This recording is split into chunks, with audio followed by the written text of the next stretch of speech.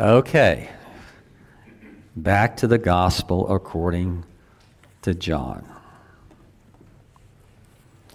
Just remember, John was not just one of the 12 disciples of Jesus, or those that we call the apostles early on, but he's also described in places as the apostle, the disciple whom Jesus loved.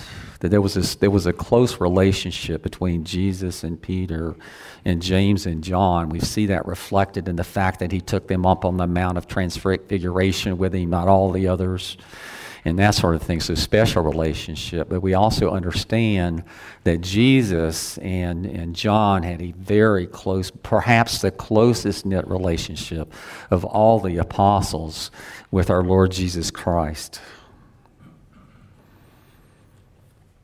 So beginning with, this is in chapter 3, verse 22, and we're going to read to the end of the chapter.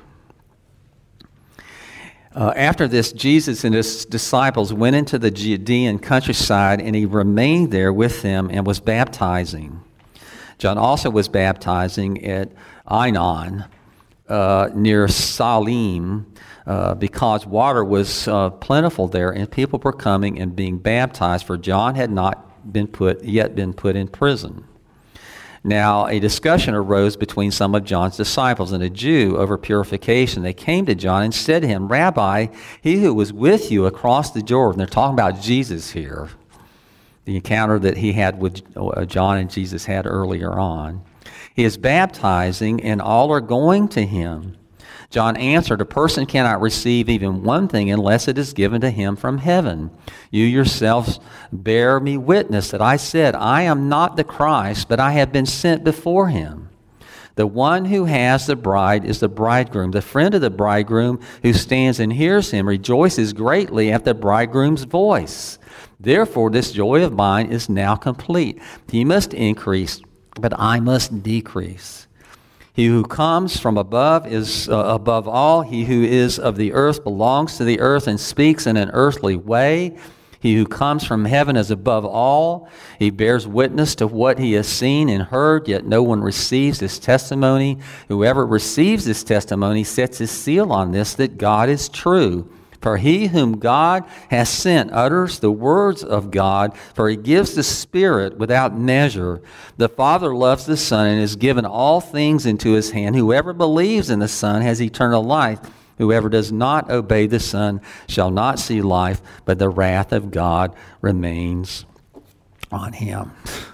It's amazing. Every time I read a particular passage, I start thinking about all the stuff that in sermon preparation I just kind of passed over.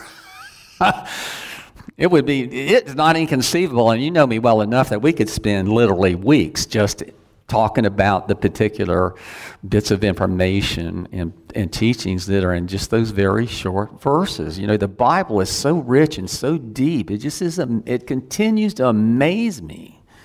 As many times as I read it and I study it, it seems as though there's always more really good stuff there that you don't really see so much. Maybe some of the other times that you've read through it or studied through it. But again, just an example of the richness and the fullness of God's Word, and what a blessing it truly is for us that we can read it and study it over and over again and just constantly glean new and deeper and richer things from it.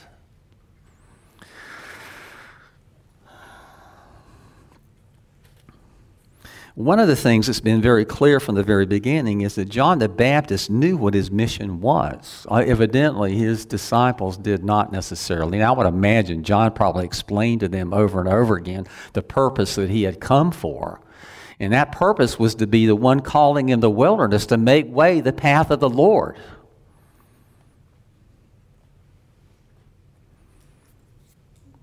Isaiah chapter 40, verse 3. John is the fulfillment of that. His ministry was a preparatory ministry, kind of paving the way for Jesus to follow behind.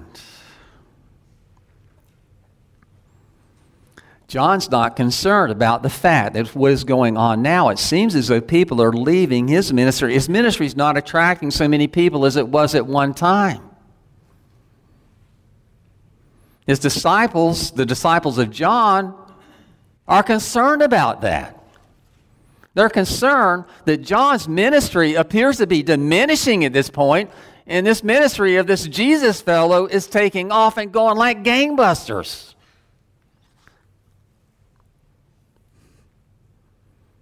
John is not concerned about that at all. John is rejoicing because he knows that he, in what is taking place, he has a sense that he has fulfilled the mission that God had sent him to do. So I just want you to know up front, John's not upset about this. John is rejoicing in this, but it's his followers who are concerned that Jesus is becoming more and more popular and John's becoming less and less in the forefront.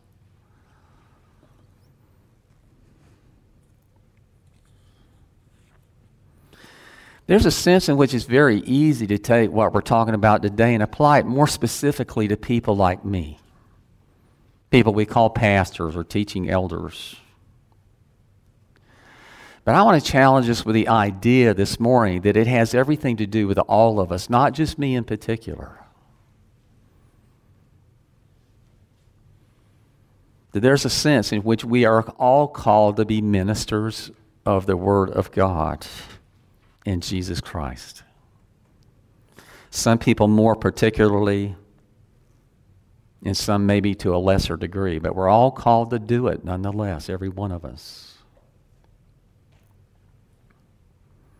But some of the things I'm going to say this morning obviously apply more, as far as the people in this room go, apply more particularly directly to me because of my position as a pastor, teacher, teaching elder.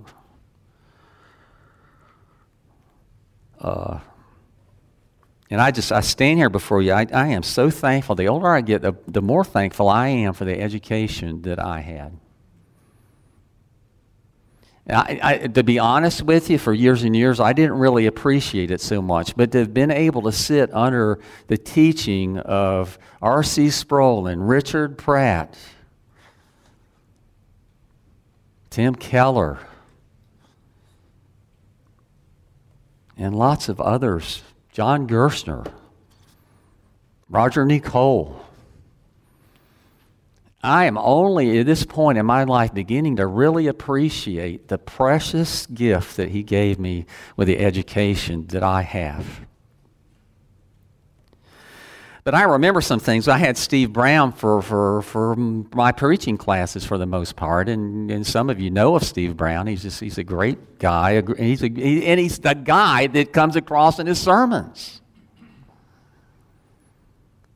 So it'll be hard to find anybody that has such a gentle and kind heart as Steve Brown does.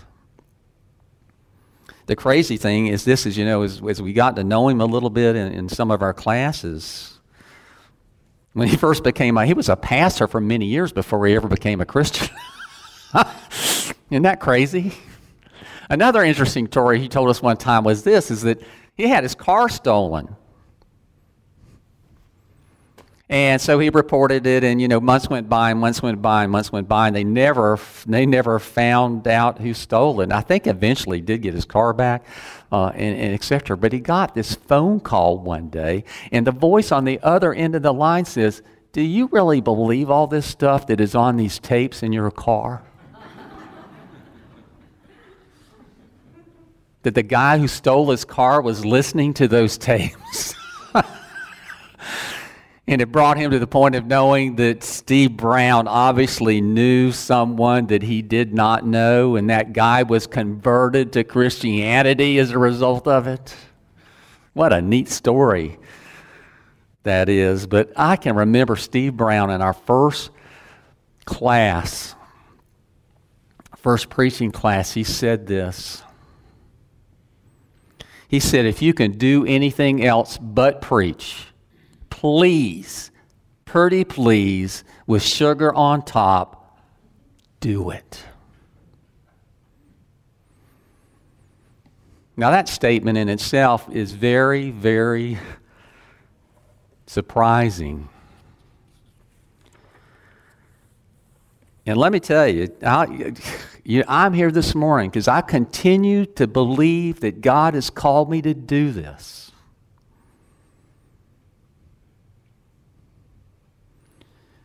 The fact that you're here week after week seems to support the idea that this is really what God wants me to be doing. And I'll be honest with you this morning, being a minister is not all that easy sometimes. Sometimes it really is. Let me tell you, there's joys and things that you get as being a minister that maybe you guys don't ever really appreciate where you're at. That sort of thing. So there really are very great blessings and benefits that come from it, but it's not an easy thing. It is a life-consuming thing. It's not you can't call it a profession. It is a way of life. It defines who you are and defines basically everything that you do. It's all life-consuming. It goes with you wherever you go.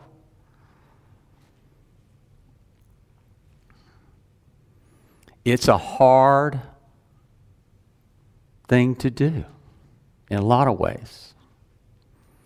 Just to give you some idea, I got on the internet this week to see what kind of statistics I could draw up about, how frequently guys leave the ministry in this, that, and the other. But I found one that was very helpful. It doesn't really address that issue, but it had to do with this polling that took place amongst pastors to get kind of a picture of how they saw things.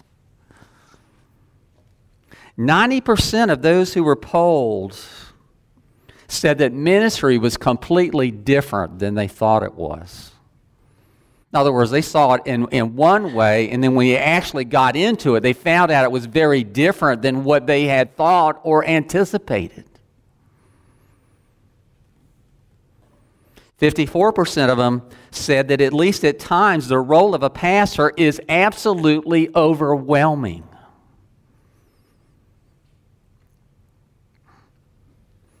Some pastors very often take upon themselves the burden of the salvation of every person in their church.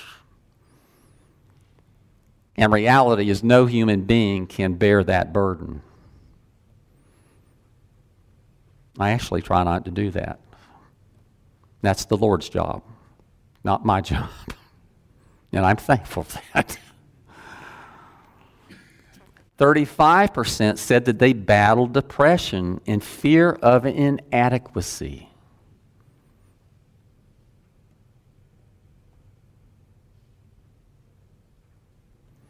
%80 have felt completely, totally unqualified at some time or another.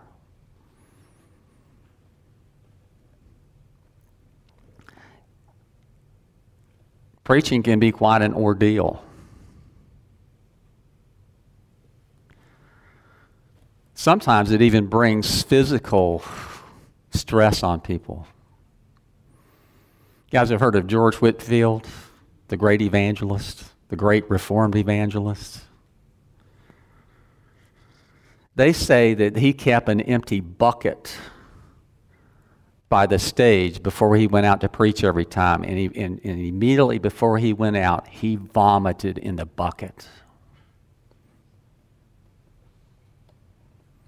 But nonetheless, he did it.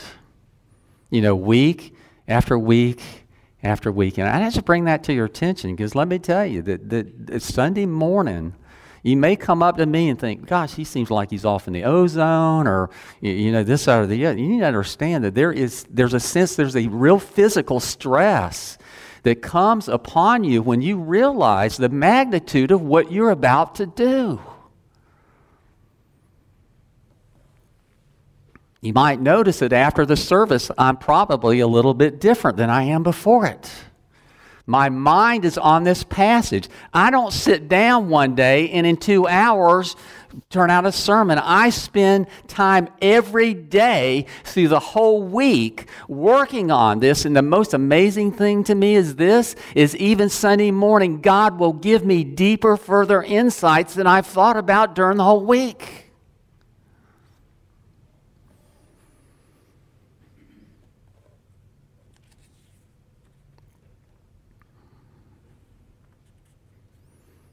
But at the same time, with all that said, I want to say this, that there's a sense in which this particular passage applies equally and equitably to every single believer. This idea that we must decrease, that He would increase. We should understand that this is our own experience as a Christian. As you're growing as a Christian, that's what it entails. It means you dying more and more to yourself and living more and more in Christ and for Christ.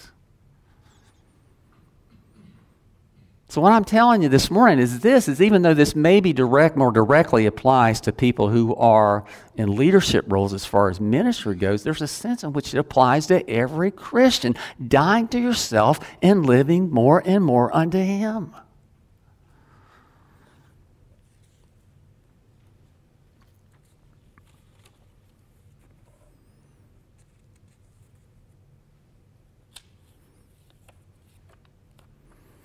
Just a few other things I want to share with you this morning is in regard to what it means, what it's like to be a pastor. This is what Martin Lloyd-Jones wrote years and years ago. I would say that the only man who is called to preach is a man who cannot do anything else. In the sense that he is not satisfied with anything else. You are certain of the call when you are unable to keep it back and to resist it. In the end, you say, I can do nothing else. I cannot resist any longer. Bryan Chapell writes these words, no conscientious preacher has failed to question whether the task is greater than the servant. We know our skills are insufficient for an activity with such vast consequences. Can you think of anything that has greater consequences for people? We recognize our hearts are not pure enough to lead others to holiness. Ditto. Such a realization can cause young preachers to run from their first preaching assignment and experienced pastors to despair in their pulpits. The human efforts of the greatest preachers are still too weak and sin-tainted to be responsible for others' eternal destiny.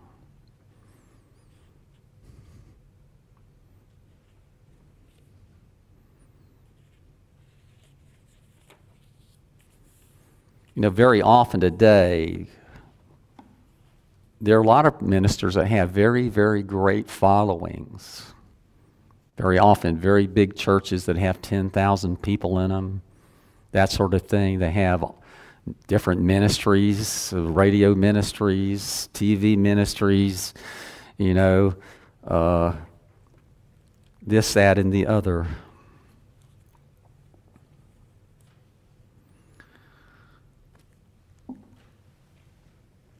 But the fact of the matter is, we come and we go. 200 years from now,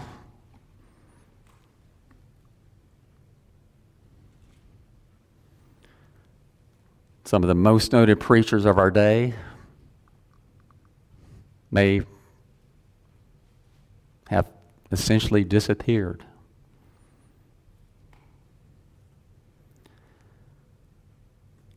But the fact of the matter is the ministry of John the Baptist continues on today. What are we talking about this morning? 2,000 years later, John's still a very big part of the picture. So his disciples fretted for no reason at all.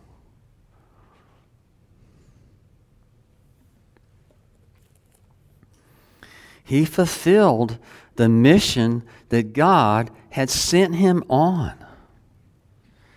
As described by the angel to Zechariah, his father, before John was even born, you shall call his name John. You will have joy and gladness, and many will rejoice at his birth, for he will be great before the Lord. He will be filled with the Holy Spirit, and he will turn many of the children of Israel to the Lord their God, And he will go before him in the spirit and power of Elijah, to turn the hearts of the fathers to the children and the disobedient to the wisdom of the just, to make ready for the Lord a people prepared. John has done it.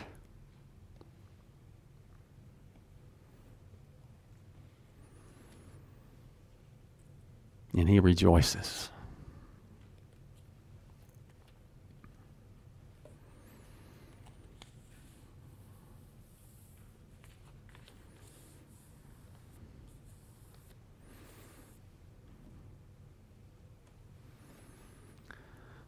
But I want to get back to the fact that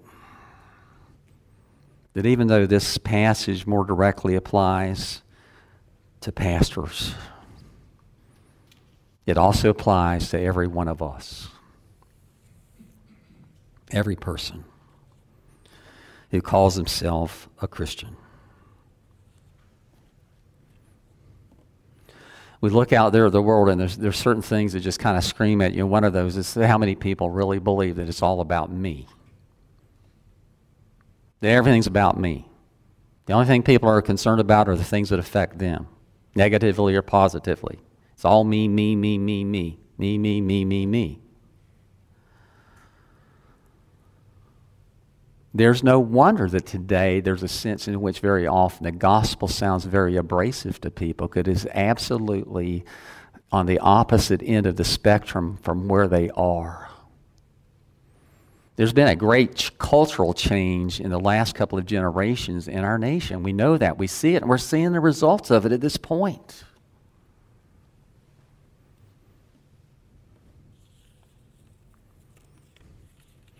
But the fact of the matter is, we are all in process. None of us has made it yet. And to be honest with you, none of us has come close to making it yet. Now, you may look around the room and say, what about so-and-so? They just seem to really have this great love for the Lord. They evangelize people all the time, and this, that, and the other. God's really gifted them in all kinds of really neat ways that the church has benefited from, and etc. But the message we have is the message this world desperately, desperately needs to hear. And if we don't spread that word, why would we think for a minute that it's going to get spread? God gives us lots of opportunities, and one of the greatest and most blessed opportunities is God has given to each of us not just the idea, but the responsibility of sharing our faith with other people.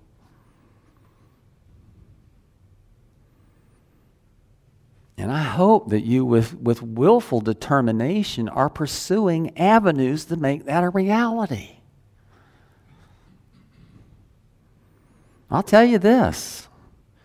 If you get people to come to church, I promise you they will hear the gospel of Jesus Christ before they leave.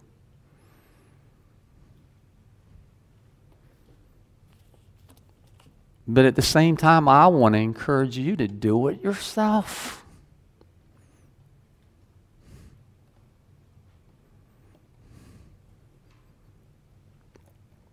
There are probably people that were in your life that are rejoicing because they had the great privilege of being part of your coming to faith in Jesus Christ. There's no greater blessing, there's no greater experience that anybody will ever have in this world. To know that they've had some role to play in the discipling of another person. Being in essence the one who has helped rescue that person from the fallenness and the brokenness of this world and their own sin. To bring them into the family of God.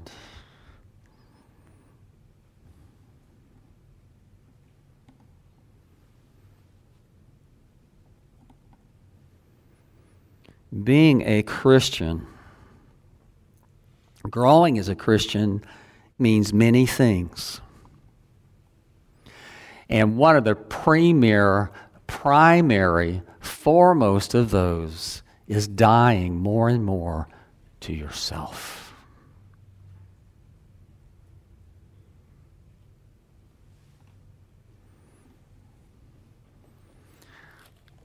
and something else. So dying to yourself.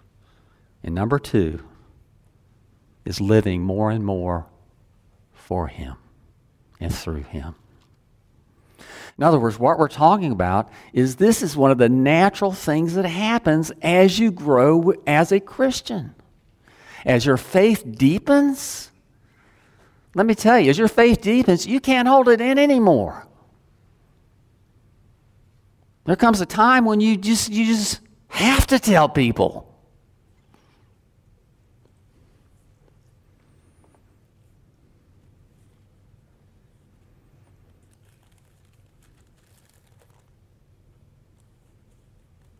Some of you may look around and look at this church and say, I wish more people would be here. Now let me just tell you this. When you come out of seminary, you always have these great aspirations that you can go out there and you can start sharing the gospel and the church is just going to mushroom and grow. And the standard today, and it's always been the standard, is to have a big church.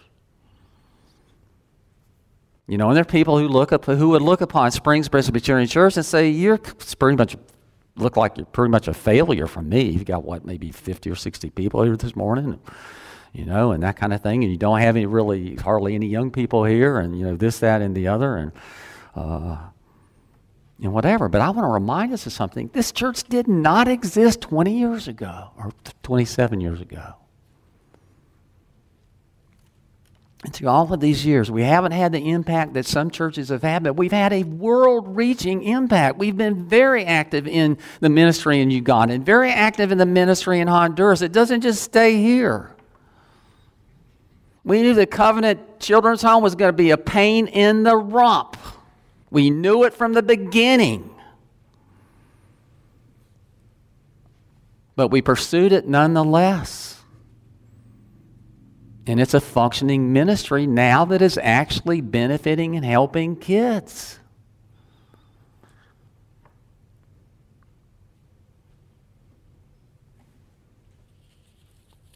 Sometimes people, I think, are discouraged. They look around and they say, why isn't there more of us? But let me tell you, sometimes God keeps some churches little for a reason, and that's so He can show that it's all about His doing, not people's doing. The people can't take credit for it because you look around and you say, how could so much be done by such a puny little group of people?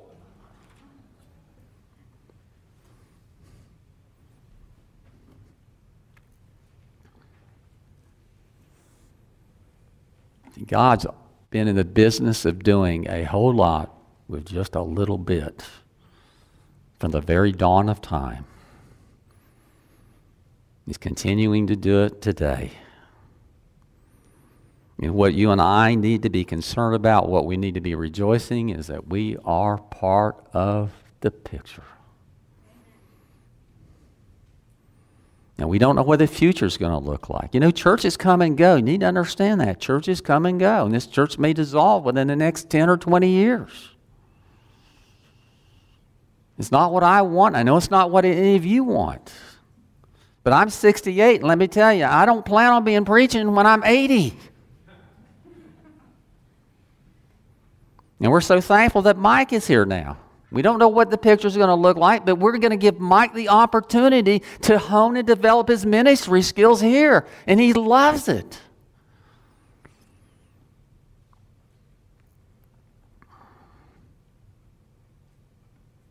So the future looks bright. It always looks bright. No matter how it may look dark to us to some, it always looks bright because we serve an almighty God who is in the business of taking almost nothing, very little, and doing remarkable, amazing things with it.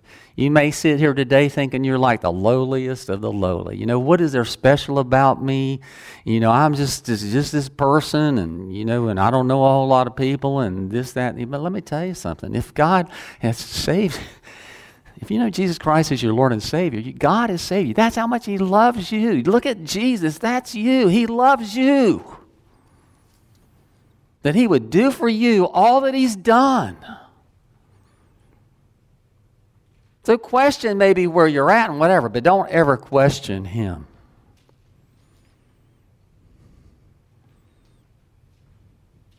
Because He's shown us everything that we need to know to move us, to motivate us, to strengthen us, to encourage us. And it helps when you always remember this one simple thing. You see, that world out there is trying to tell us over and over again that the world is all about you. It's all about you. Everything's about you. What you need to be concerned about is what affects you.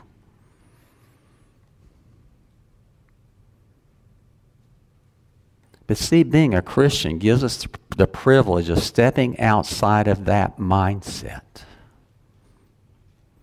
Because we know ultimately, yeah, we're part of the picture, but ultimately, it's all about Him. All of it. And Christianity gives us a lot of blessings, but one of those is this, is it breaks us free of the self-centeredness of the human nature.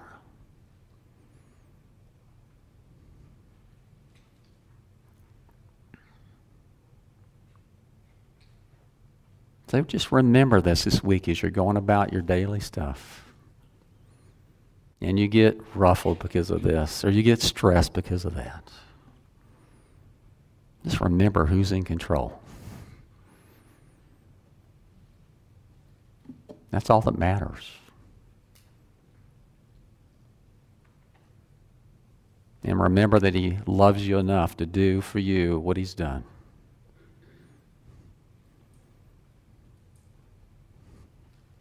You know, we can't even begin to fathom the love that God has for us. As great as you think it is, it's far greater.